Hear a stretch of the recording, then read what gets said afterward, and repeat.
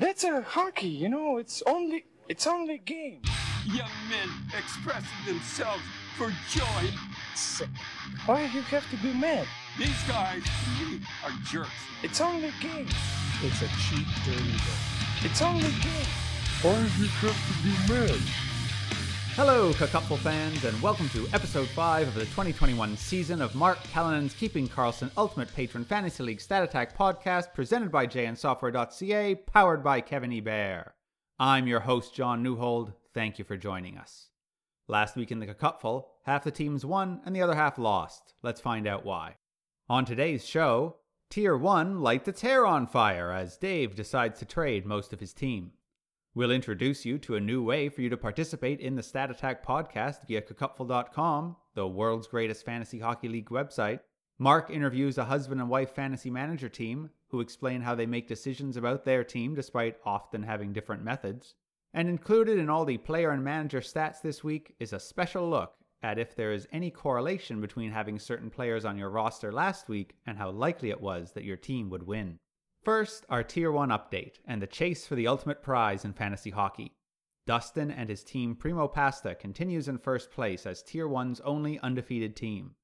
This own podcast's Mark and Short Shift's Lewis continue hot on his tail at 5-1.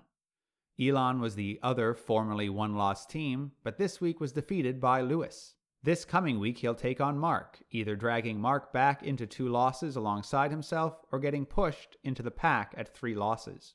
With 6th place currently at 3-3 and 6 teams at 2-4, the playoffs are still anyone's for the taking, but there are a lot of teams to climb over. This week's highlighted Tier 1 matchup saw 3-2 Jeff and Where's the Love going up against Ben's Little King Trashmouths at 2-3. Jeff had a single-digit point lead going into Sunday, which seemed unlikely to hold, as Ben had 10 players in action to Jeff's 3. But then everyone on Ben's team went cold. Bjorkstrand and Buchnevich getting just 1/4 of a point each. Severson, 3/4 of a point. Jonsson, 1/2 a point. Oshie, 1 point. It was like watching someone trying to pay for their groceries using the change randomly in their pocket. Even hot waiver wire pickup Shane Gostisbehere got just 1/2 a point. By the end of the afternoon, Ben had exhausted his 10 games played and netted only 15.1 points, including a super helpful negative 1.65 from goalie Shesterkin. But it was enough for the lead, with Jeff still having 2 games to play from Pia Suter and Duncan Keith. Jeff watched as Keith produced almost nothing all game long, but then Suter came to save the day, opening the scoring in the 3rd period as Chicago went on to rout Detroit 7-2. Sure, Suter and Keith had only combined for 6.25 points in the Cupful, but it was enough to put Jeff over the top. Or so he thought. Little did he know that Ben was warming up his DeLorean and overnight went back in time and helped Dustin Brown to change his assist from February 24th into a goal. That's right, Jeff was bitten by the dreaded stat correction. He went to bed a winner and woke up now they're both at 3-3, so I guess by definition they're both equally winners and losers at this point. Ben pulls off a stat-corrected 229.45 to 228.9 victory. In Tier 1 trades, an early week trade where Jordan shipped out Backstrom and Buchnevich, as well as Hyman and $5 of fab to Ben for Barzal, Mantha, and Farabee, was overshadowed by Dave deciding to blow up his team late in the week with a flurry of deals and counter deals. Let's learn more. The Barzal-Backstrom deal began with Jordan posting in the Tier 1 chat that he'd be open to moving Pettersson or Backstrom. Ben reached out right away to kick tires, and he offered Backstrom and Buchnevich for Barzal and Farabee. Ben views Barzal as better than Backstrom, so the second half of the deal had to make sense, and while he viewed Buchnevich as a player with similar upside to Farabee and a higher floor, it wasn't enough to make up for giving up Barzal and young Farabee's potential, despite his unsustainable numbers and deployment. So he slept on it for a night. The next day, they worked through various options, but things didn't click until Jordan mentioned he'd be interested in taking on Mantha. Ben's pretty much done with Mantha, as none of his underlying metrics indicate to him the potential for a bounce back this year. Jordan said he'd deal Hyman for Mantha, and at that point Ben figured, if I'm losing slightly on Barzal, I'll make up for it by adding Hyman and Buchnevich. So they eventually settled on Backstrom, Buchnevich, and Hyman, along with $5 of fab to Ben, for Barzal, Mantha, and Farabee. Jordan said his main idea was that he preferred Barzal to Backstrom pretty heavily and wanted to make it work without losing too much in the process. He figures Farabee is pretty much the same as Hyman and Buchnevich, so it really came down to the last piece, Mantha. He doesn't particularly believe in Mantha, but as we'll see, he was able to do something else with Mantha, which makes him a little more comfortable with this deal. Anyway, as we approach the weekend, I thought my job this week would be done for covering trades. Then Dave decided to drop a stick of dynamite into his team and see where the pieces landed. It was trade, counter to the counter. As Brian put it in the Tier 1 Discord channel when discussing how he needed to post the trades in the trades channel, okay, I can figure it out, which was rapidly followed by a, nope, still confused. All in all, Dave moved Couturier and Binnington for Malkin, Palat, and Hintz, Rust for Yandel and Konechny, Larkin for Kaprizov, Vanacek for Duclair and $5 worth of fab, and Yamamoto for Mantha and $15 worth of fab. That's right, Jordan was able to immediately flip Mantha for Yamamoto. With regard to the Malkin deal, Dave's sure that even an underperforming Malkin, when combined with two top power play players in Palat and Hintz, far outweighs Couturier and the inconsistent Binnington.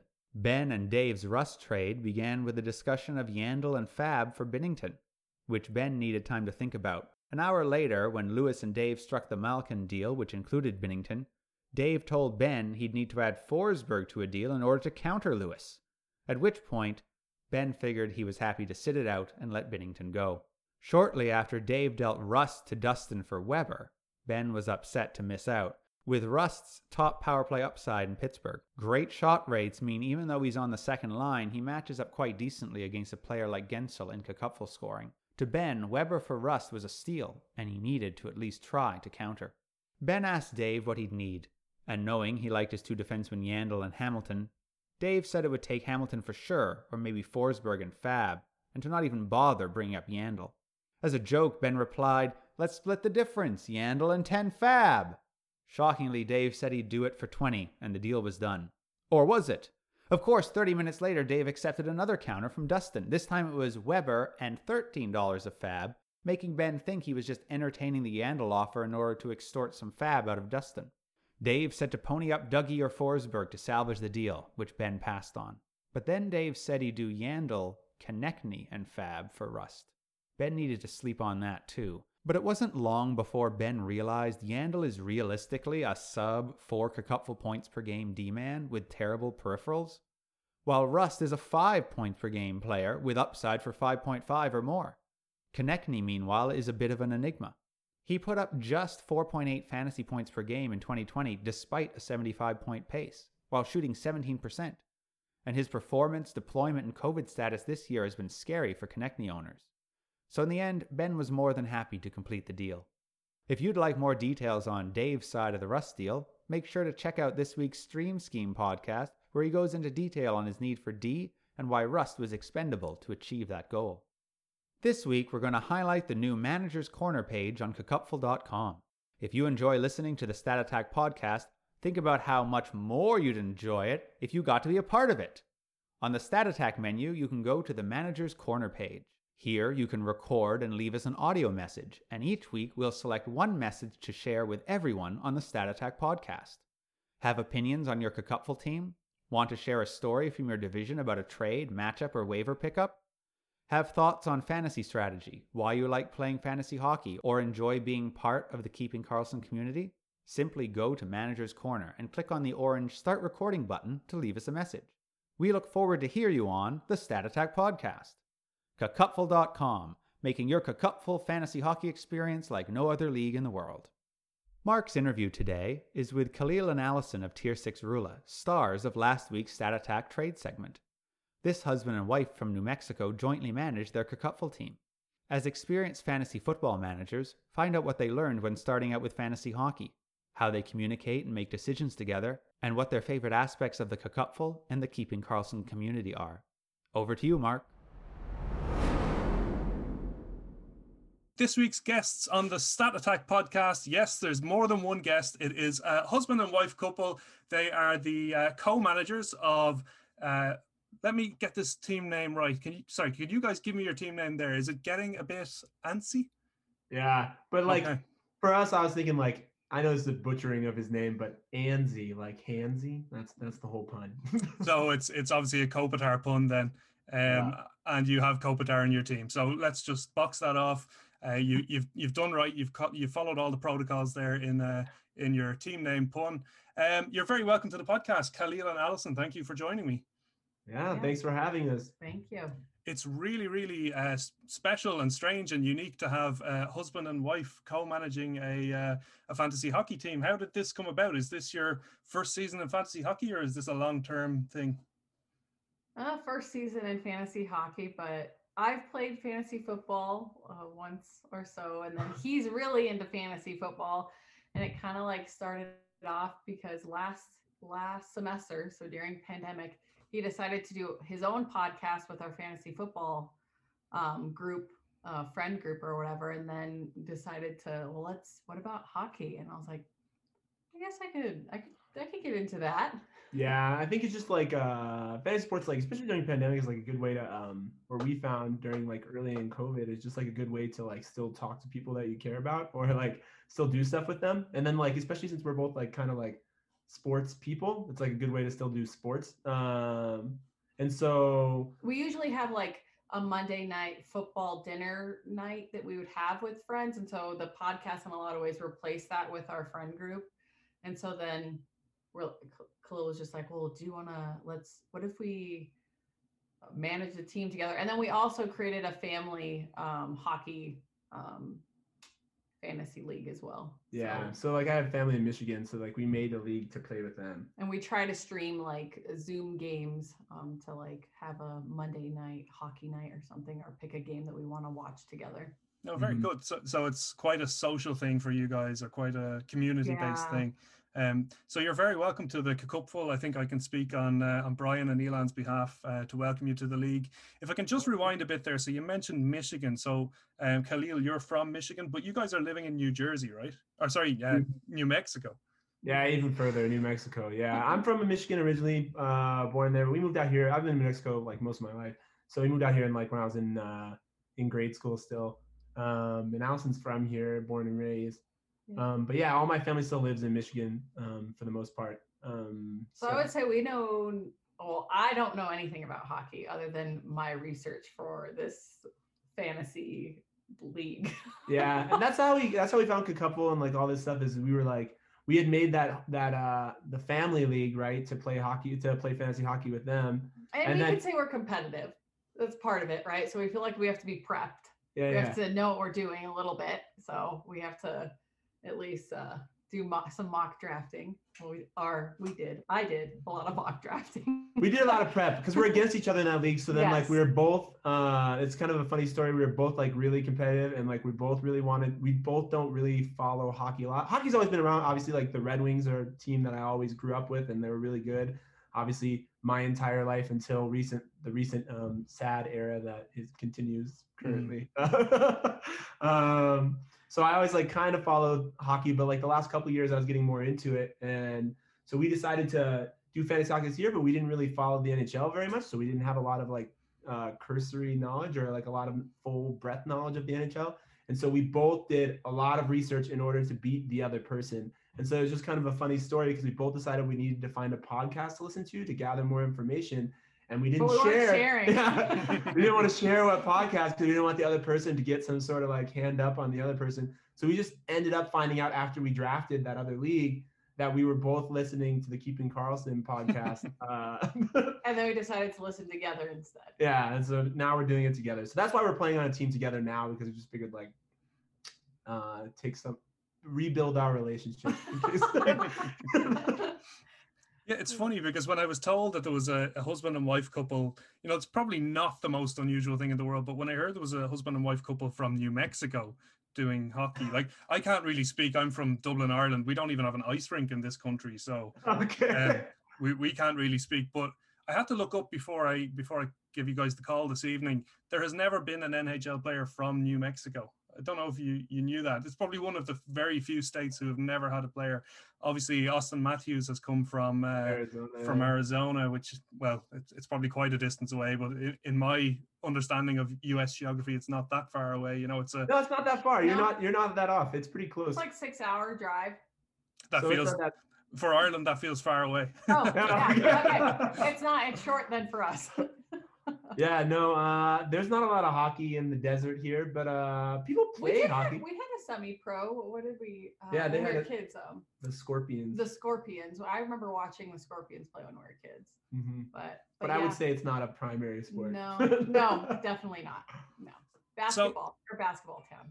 Okay, cool. So so fantasy football is probably where you, let's say, cut your teeth in terms of fantasy sports. Have you ever tried other fantasy sports like baseball or basketball, or is this your second fantasy sport that you're trying? So right at the same time, I'm currently in a fantasy basketball league and that's like fine, but I much prefer fantasy hockey actually. So yeah, this is I think the big change for us, we were talking about this earlier, like the biggest shift that's hard is that it's like going to daily transactions and daily movement. That's been really difficult because like almost all of our experiences with a weekly format and just having more time. Yeah, so you're having to kind of check your rosters and set your lineups daily rather than, at the start of I guess Thursday is the start of the fantasy football week, is it? Yeah, it's like Thursday. So yeah, usually you only have like waiver claims that go through. Like you don't have the daily rolling waiver wire like that. It's more like a weekly on Sunday nights, right? So or on Wednesday nights. Yeah.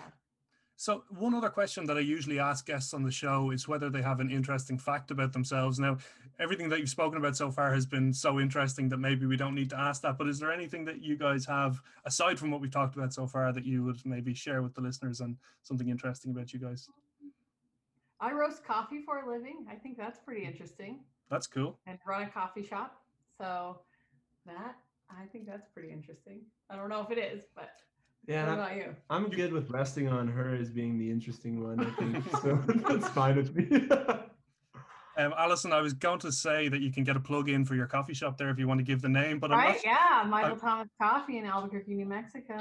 Great. Albuquerque. Okay. So that's specifically where you are, right? I know it. I'm familiar with Albuquerque from Breaking Bad, obviously. Yeah, okay. I've never seen it actually. When we were first there you go. Here's my interesting fact. When we were first dating, we had decided to like watch a show together. It was right when Breaking Bad came out. And so Allison was a paramedic at the time, and so I had come over and we had watched the first episode together. And I was like, this will be cool. We could watch this together. This will be neat. And I guess Breaking Bad didn't first come out because a couple seasons were out. But anyway, I came back like the next week or whatever, and Allison had been working these long shifts as a paramedic, and she was on season 5. So that ended quickly. It was that kind of show. You couldn't stop watching once you started.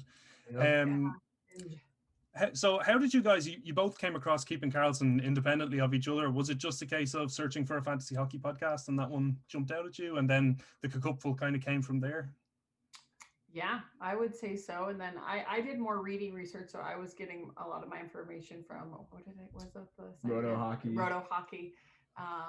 And then I can't remember. I listened to these 2 other dudes. I can't remember what their names were. She listened to the Fantasy Hockey podcast also. Yeah. But yeah, I think that Keeping Karlsson was like, we were talking about this earlier, is like it was reached out to us because it's just like we were looking for that community aspect, and that's definitely something that's being built with this podcast podcast network even, which is so cool. So like that really spoke to us, and it just seemed like very inclusive and open to new people, and like so that was cool. And then like hearing Cupful sounded like a cool challenge. I didn't know how challenging it would be. It's very challenging. But on top of COVID, I wasn't expecting to, I don't know, we have to like really navigate our moves weekly in the sense of like, our team, we're not very happy about. So we feel like we have to constantly be making moves just to make it. So we're trying to get as many games as we possibly can in so that we can at least be competitive in our league. Yep. Yeah. Okay. So let's have a look at your team then. So when you were preparing for the season, you said you put a lot of prep in. What did that look like? Did you, were you building spreadsheets, or was it mainly listening to podcasts and, reading Roto Hockey or? So we both did like some reading research. We both listened to podcasts, and like part of the problem is like if you're not following the NHL as a whole, and I haven't in like several years, I've only been watching the demise of the Red Wings. So you don't know all the players, or the players that I do know are old, right? Yeah. So like they're not as good as they were. So like trying to like get that lay of the land of like who's even good anymore. Like, of course, Austin Matthews, of course, Connor McDavid, right? Mhm. Like those kinds of things. Of course, he knows those players. So that's like, but like gaining that information was really hard. So I think that was a lot of what the information was. We listened to a lot of like podcasts where people are just ranking like, here's the top best, the best forwards, and here's the best right wings, and here's But the we best. both come at it a little bit differently because you're more of a spreadsheet kind of person, and I'm kind of like, I look at their names and have a gut feeling, and I'll go with my gut over like whatever a sheet says. Yeah, which was so I guess the answer is we did all of it, but between the two of us, yeah, different approaches. We Different definitely approaches, yeah. have a spreadsheet, or maybe one or two spreadsheets. Yeah. That we didn't build from scratch. Like we're obviously like using like Dom's spreadsheet, and then like we're using something. Well, I guess I did like build a partial spreadsheet for like actual draft day. Right. Yeah.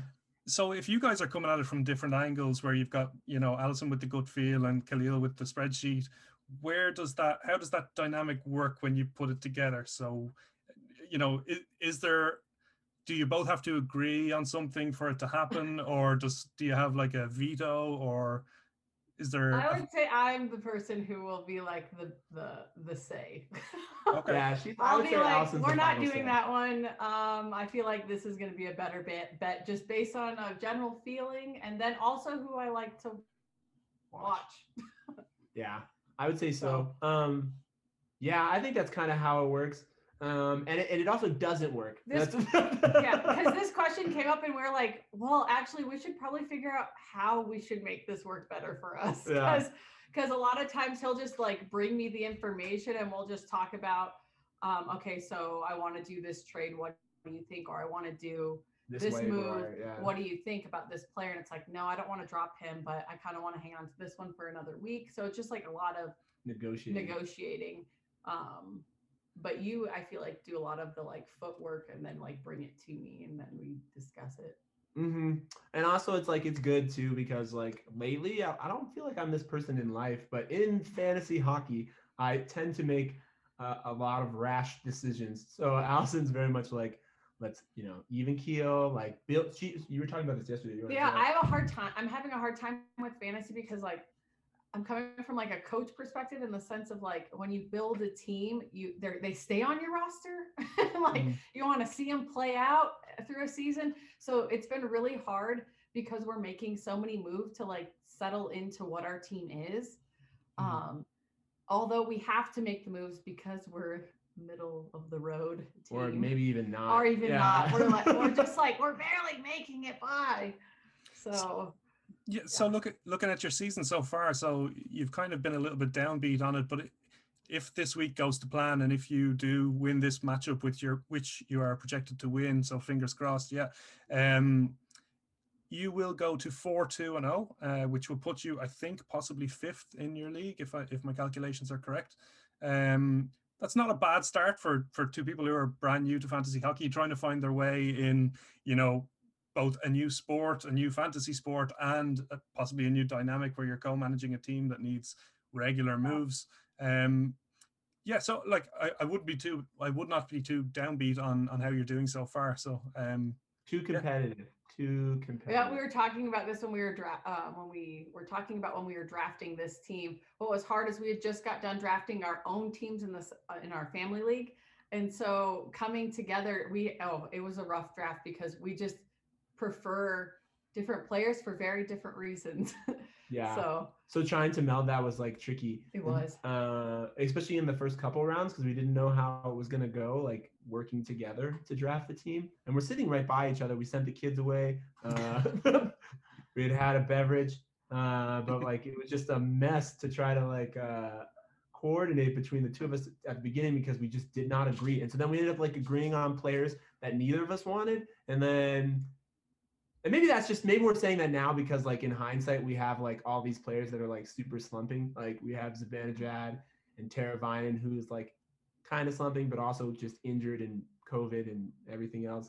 And we have Mantha. I drafted Mantha. He couldn't get him in any other league, so he's like, we're getting him in this league. And I was like, I guess so. Yeah. So I didn't want to get him, but so I was like, I swear there's an upside on this player. I'm like, okay. We used to have like a full deck of underachievers and connecting. Well, we'll see here. Might Yeah. be coming.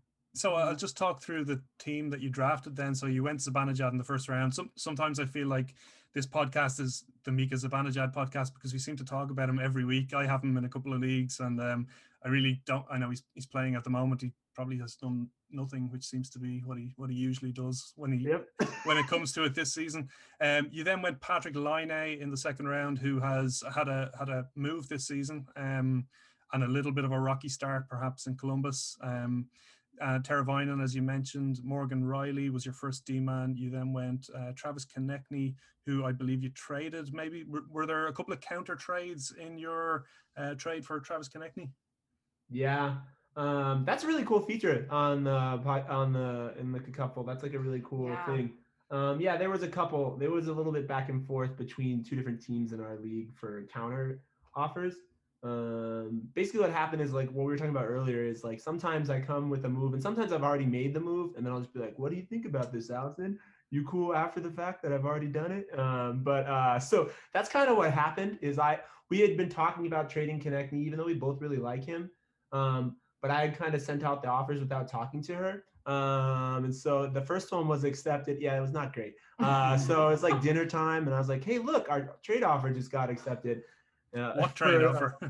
For Radulov. And so we like talked about it and realized Radulov was like injured and that's like not super great and it's like pretty risky to throw up there. So yeah, through that, like I talked to Allison and we just like realized that there was this counter trade process or a counter offer process and we hadn't gotten any offers, but Allison, you kind of like, you want to talk about that? Sure. I guess I just decided that we should just like get people interested. Let's dabble to see if people will bite on something. So we kind of like looked at people's rosters to see maybe what they were looking for or needing, and then tried to send them we want to obviously have like a good trade. We're not trying to like win trades, but we want it to be at least even or like it break even, right? That it's like we need different things and other teams need different things. And so we're kind of going off of that when we're looking at other people's teams. And so that's kind of why we did our trade. But yeah, but her idea was basically like you said, it was like to try to stir up interest. So instead of like waiting for people to counter offer us, we just kind of like went at them. We're like, well, let's just go and contact them. People aren't going to come if we don't ask. So, and they could just say no, and that's fine too. But yeah, so that's kind of how that went about. So yeah, so it's like 2 days there. It was just like it was exciting. It felt three different, exciting. yeah, it's really cool. Yeah. 3 different offers, and then we ended up eventually. So it was like originally it was for Konechny for Radulov, and then we went back to somebody else to get Anders Lee, and then it came back to us again. Or then we went back to the original offer and just asked them like, hey, if you throw in Kaprizov, like we'll totally be in. And so yeah, so that's how we kind of like made that happen. Kaprizov has worked out for you because I think he's your highest scorer this week. Yeah. He's potentially been the difference in your matchup this week. So you mentioned that you have a group of slumping players. You also have a couple of players who are overachieving or definitely performing better than perhaps where you drafted them. So both of them, the two who I looked at, are centers. So you have the guy who your team is named after, Andrzej Kopitar. You drafted him 124th, and he's currently the 37th, or as of yesterday anyway, the 37th ranked player this season. And then down at 208th in the draft, you went with Vincent Trocheck of Carolina, who's now the 25th ranked player this season. So there's a couple of successes in there as well. Yeah, I think so. We were reading your questions beforehand, so like as soon as you say there's a couple of successes, I feel like there's really a dark spot on that because you also pointed out one of our major failures, which was my fault. But yeah, Joe Pavelski, was it? Yeah, Pavelski.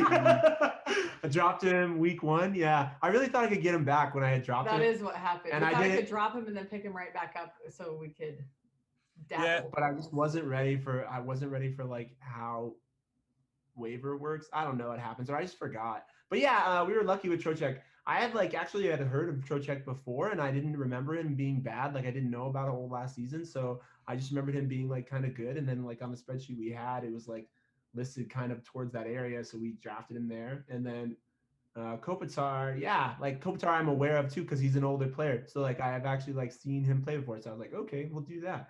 So we just lucked out. Really, I don't think we had strong feelings either way about the players. We just like kind of had cursory knowledge of them and felt good about it. And then, yeah, obviously Pavelski, that was just dumb. I don't know why. Yeah, it's not looking good. And I think you sent us the questions before, and it literally lays out like he now has 10 goals in 10 games. It's like, oh, sweet, that feels good. I hadn't looked at it like that, so.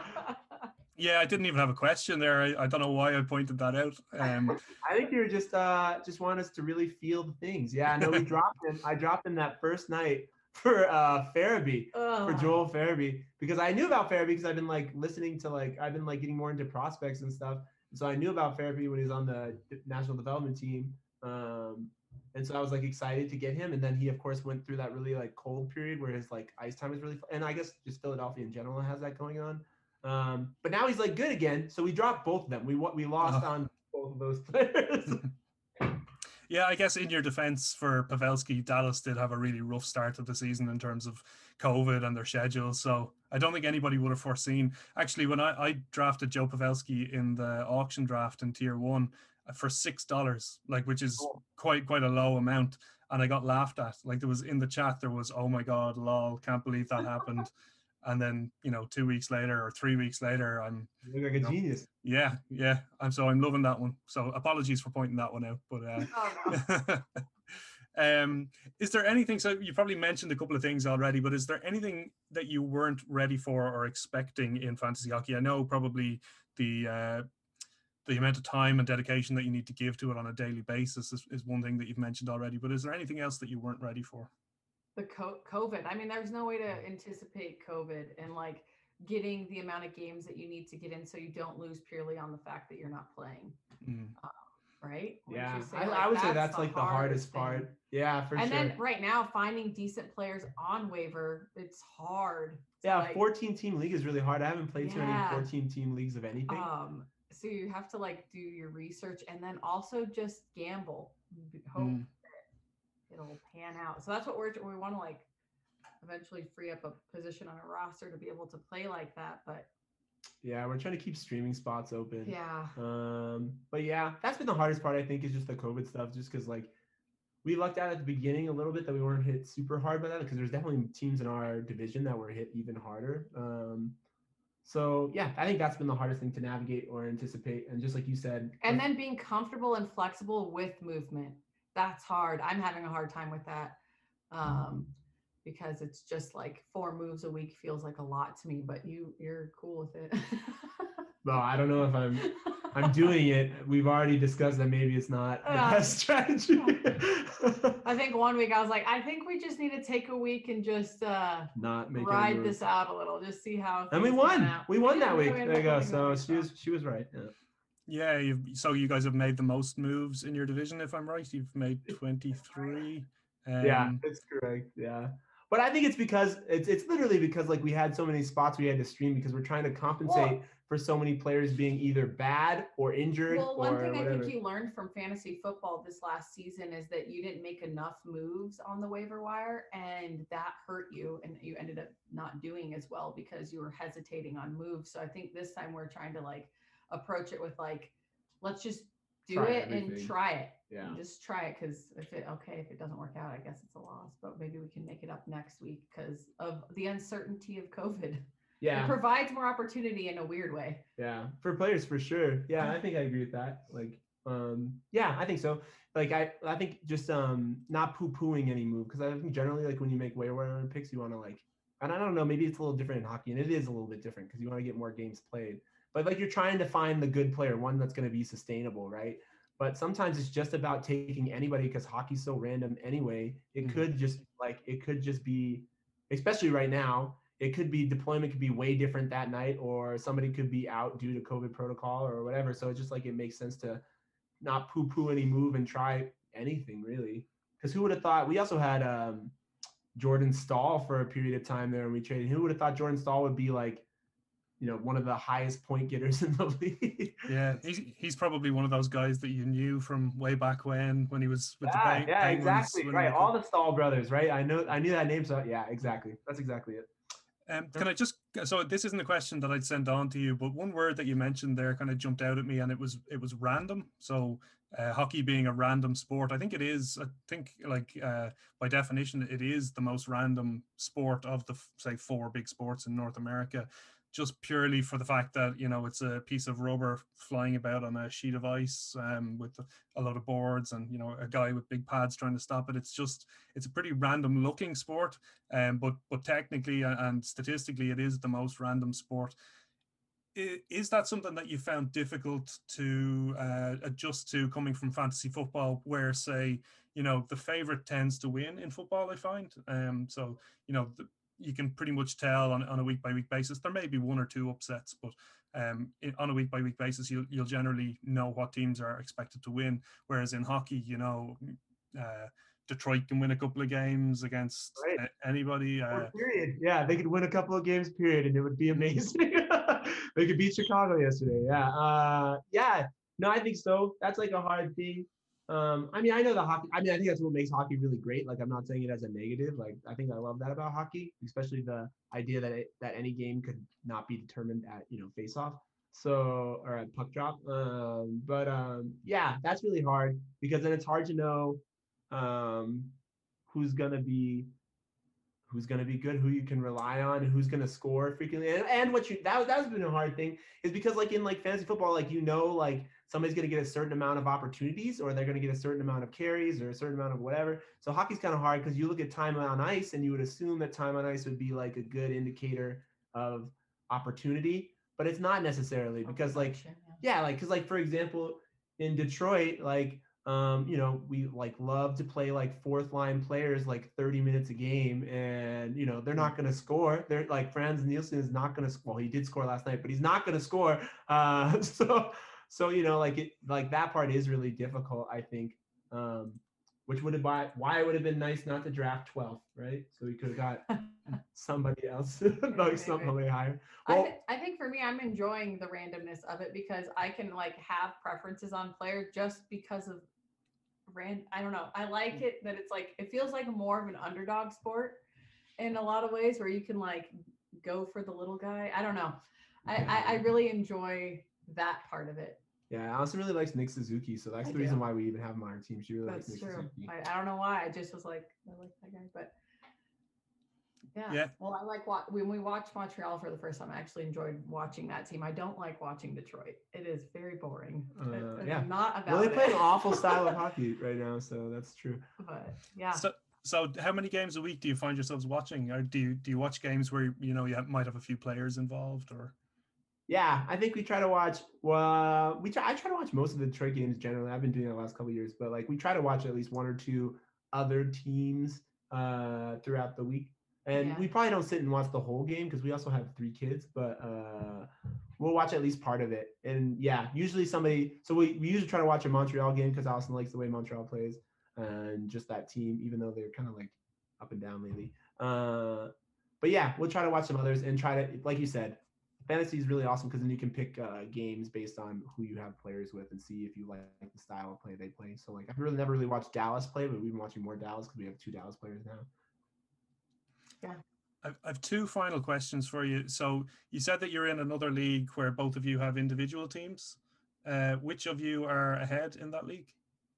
He's ahead. I'm undefeated. I have 2 losses right now, to him and then his brother. Yeah. So yeah, that one hurts a little bit. It's a sore subject. But I have a good team. Every week she's like looking at her roster and just like cursing me out. She's like, yeah, so super mad. But yeah, I've been lucky in that one. And I don't know. I would say we have the 2 best teams. I would say, even though you lost twice, I think you have the 2 best. Well, teams. I had some issues with making the darn start button screwed me up a couple weeks in a row. Is that the Yahoo? The Yahoo? Yeah. Okay. Yeah, Yahoo, because it was starting people that, you know, there's like a postponement, but started them anyways. Yeah. And so then I thought I had my roster set and looked back, and I had all these people on the bench who were getting points, and I was like, oh, well, all right. So then I had to make some moves to kind of make up for that, but it didn't help. Yeah, so it's good. Like we said earlier, this is the couple is the healing part of our. It is the healing because part, we're both very competitive, so that could be, you know, a real sore spot in our relationship this year. Maybe, I don't know. And my final question for you then, guys, is if you had one piece of advice that you've learned from this season so far that you can maybe share with other new players to fantasy hockey or to the Cupful, is there anything that you could share with them, or maybe even something that you've learned from another fantasy sport? I think for me, what I have learned or just really enjoy is, so working in a coffee shop, I love community. That's why that's why I work or make coffee, is because I like how it brings people together to talk. And so I like how fantasy does that in a virtual space in the pandemic, is to provide like this sense of community. And I really love how we can connect with people that we've never met. And like just this? it's kind of similar to my job. And so that's a passion of mine, is connection with other people. And so I think that's what I've like really taken away from doing fantasy. And it's nice. That's what, Yeah, I think that's like a good tip to like make sure you reach out to other people and like get to know other people, not just try to. I think that like relates to what I was gonna say. Like not just try to like win, like actually enjoy like playing against other people and that kind of like fun of that. And it's fostering community, right? In your spaces and spaces you don't know. And I think that's why we liked keeping Carlson so much, is that we didn't realize how good you guys are at the sense of community, whether you know it or not. We feel very connected in that community, even though it's like we're in the lower league. And that it's everywhere and that it's huge. Yeah. So it's really cool. And I think for me, like the tip, like we're just trying to do is just like going alongside of that is like not trying to like win trades all the time, because I feel like that doesn't work. Like people just try to send you bogus trades all the time. Like I feel flexibility, is that what you're saying? No, like going into it, the idea that like both people can win from a transaction, like both parties can come out on top, like with getting what they need from that, you know, like you don't have to have any kind of manipulation there, I don't think. Yeah, and just being flexible, that's like a big thing. Yeah, and for me, I guess I'm learning to lose, and it's okay because you can still come back and win, maybe. Yeah, it's okay to lose sometimes, not all the time though. It hurts. Okay, guys, thanks so much for coming on. It's been a really great chat. Really enjoyed talking to you, and I will be following your progress through the season and through the following seasons, and I look forward to seeing your rise through the Cupful, and I hope to play you someday. Yeah, cool. Thanks. Yeah, we appreciate I don't know if we'll on. get to tier 1, but we will be trying. I don't think I'll be staying in tier 1 forever. It's tough. All right. Well, thanks so much for the chat. Thank you. Thanks to Mark, Khalil, and Allison for that interview. Before we get to the player and manager stats this week, a quick minute to shout out some of those that made this podcast possible. A big thanks goes to Kevin Ebert for his hard work on the statistical views you'll find on cupful.com. No one here fights harder with Yahoo to make sure stats get into our system, so make sure to give him much love on Discord. Also a shout out to jnsoftware.ca. JN Software is a software and soft skills training and consulting company. It was started 19 years ago by my wife Joy, and since then has grown to have operations across Canada and North America. Since the pandemic began, companies using Microsoft Teams to communicate have increased dramatically. If the organization you work with uses Teams, have they made sure to train you on how to use all of its features? Teams isn't just the fancy version of Skype. It's designed to make document sharing, project management, and other important team-based tasks easier while integrating directly with the rest of the Microsoft Office suite of programs. If you enjoyed listening to the Stat Attack podcast today, make sure to check out jnsoftware.ca and our free webinars page to watch our most recent Teams webinar to get you up to speed, and sign up for our upcoming webinar, Become a Teams Power User, with these top 10 tips. Now back to the show. It's time for players analysis. The best fantasy performers in the last 7 days are: in goal, Andrei Vasilevsky with 33.65 points, but hot on his tail was big save Dave Rittich, who's only rostered in half of Cupful divisions. On defense, Chris Letang and Roman Josi harken back to the good old days of last year when they were reliable, with 27 and 26.25 points respectively. At left wing, Alex DeBrincat with 32, thanks to his 17.75 point performance late Sunday. At right wing, Patrick Kane also benefiting from Sunday's game with a total of 35.5 points last week, making him the player of the week. Meanwhile, at center, with Austin Matthews injured and Connor McDavid having an off night, Pavel Zacha snuck in with 25.75 points to defeat Carl Soderberg by half a point. If you had the Zaka-Soderberg tandem in Cacupful, please reach out to us on Manager's Corner. We'd love to hear how you knew those two were going to have a good week. All aboard for Transaction Junction. We hopped in Ben's time machine this week as Jonathan Quick was the most active player, generating 16 ads and just 3 drops. Goalies were popular as Big Save Dave was a close second with 14 ads and 3 drops himself. While 11 teams gave up on Max Domi and only 3 gave him a pickup. Make sure to check out the transactions page on cacupful.com under the Stat Attack menu for more information. For Fab fans, Jesse Pugliarvi continues to be the highest paid player in the Cacupful with $248 in Fab spent on him so far this year. Meanwhile, Pius Suter has passed Nils Hoglander and Brandon Saad for the most pickups with 54. Up next, it's who's rostered and who's not stirred. This week, a look at the 100% owned players and their correlation to their manager winning. Based off a message on Discord where one manager posited that a manager owning McDavid automatically meant that said manager would win their week, we at Stat Attack Central took a deep dive into the stats, and here are the results. Looking purely at last week, only 43% of teams with McDavid won, although it was admittedly a down week for him. The fully rostered player who was on the most winning teams was in fact Sam Reinhart, with 82% of his teams going on to win the week. Meanwhile, Brock Besser and Mike Hoffman saw less than 20% of their teams go on to win the week. Let's check in with our Cacupful managers. Doc Gusev of Tier 2 Ottawa has returned to the top spot of the Fast Track leaderboard with 1,713.9 points for the year. Tier 6 Rulla's Lethbridge Wolves is 19.25 points behind. Tier 5 Melkers Seeing Like a Skate is in third. Despite being as close as second place and 2 points back midweek, my team, Microsoft Excel, and Tier 3 Boris is sitting in fourth, while Tier 5 Linus's Weaponized Cap Space is fifth. Keep an eye on the daily updated standings on cacupful.com, and remember, winner gets automatic promotion to Tier 1 next year, so make sure to squeeze every last point out of your rosters. This week's Cacupful Performer of the Week is Windy City Whitetail of Tier 4 Jokerit. One of 3 teams to break the 300-point barrier this week, the other 2 being Tier 5 Anton's Underdog and Tier 2 San Jose's Hasta La Vista Baby.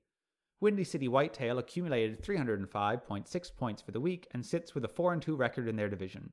With over 50 points from goalies Vasilevsky and Fleury combined, and solid weeks from Pietrangelo, Jones, and Sergachev on defense, Windy City Whitetail's fantastic week was also boosted by 20-plus point weeks from forwards Kaprizov, Stamkos, Hornquist, Kessel, and Peugeot.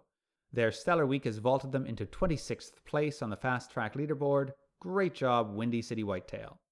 On this week's Statistically Unlikely, 11 teams remain at 6-0. Primo Pasta, Filthy Animal, Knifetown Toddlers, Microsoft Excel, Kaner's Taxi Squad, Robert's Unreal Team, 6 Kungan Willie, with 2 8s in it, East to West 87s with a 2 in the middle of East and West, Blackout, Drop the Stammer, and Frozen Tools. While 13 teams are at 0-6, including 1 team in my division of Tier 3 Boris, who has changed their name to an unbroken series of underline marks. I'm not sure how to pronounce that. Titanium Cranium of Tier 2 Ottawa sits 14th overall on the Fast Track leaderboard, but only 12th in his division at just 2-4 for the season. He's totaled over 200 points every single week, but has gone head-to-head against some tough competition. 1,587.45 points have been scored against that team, while fellow Ottawa division manager Doc Gusev has faced only 1,377.1 points in opposition on the way to their 5-1 record. The next highest player on the Fast Track, that is 12th or worse in their own division, is Tier 4 Jokerit's Win 1 for the Kipper, who is 94th. Even that is statistically unlikely for them, but it's painfully statistically unlikely for Titanium Cranium. This week's highlighted matchup comes from Tier 4 Sodertalja, where Cacupful.com's own charts wizard Kevin and his team Krill the Thrill faced off against the team Fourth Liners.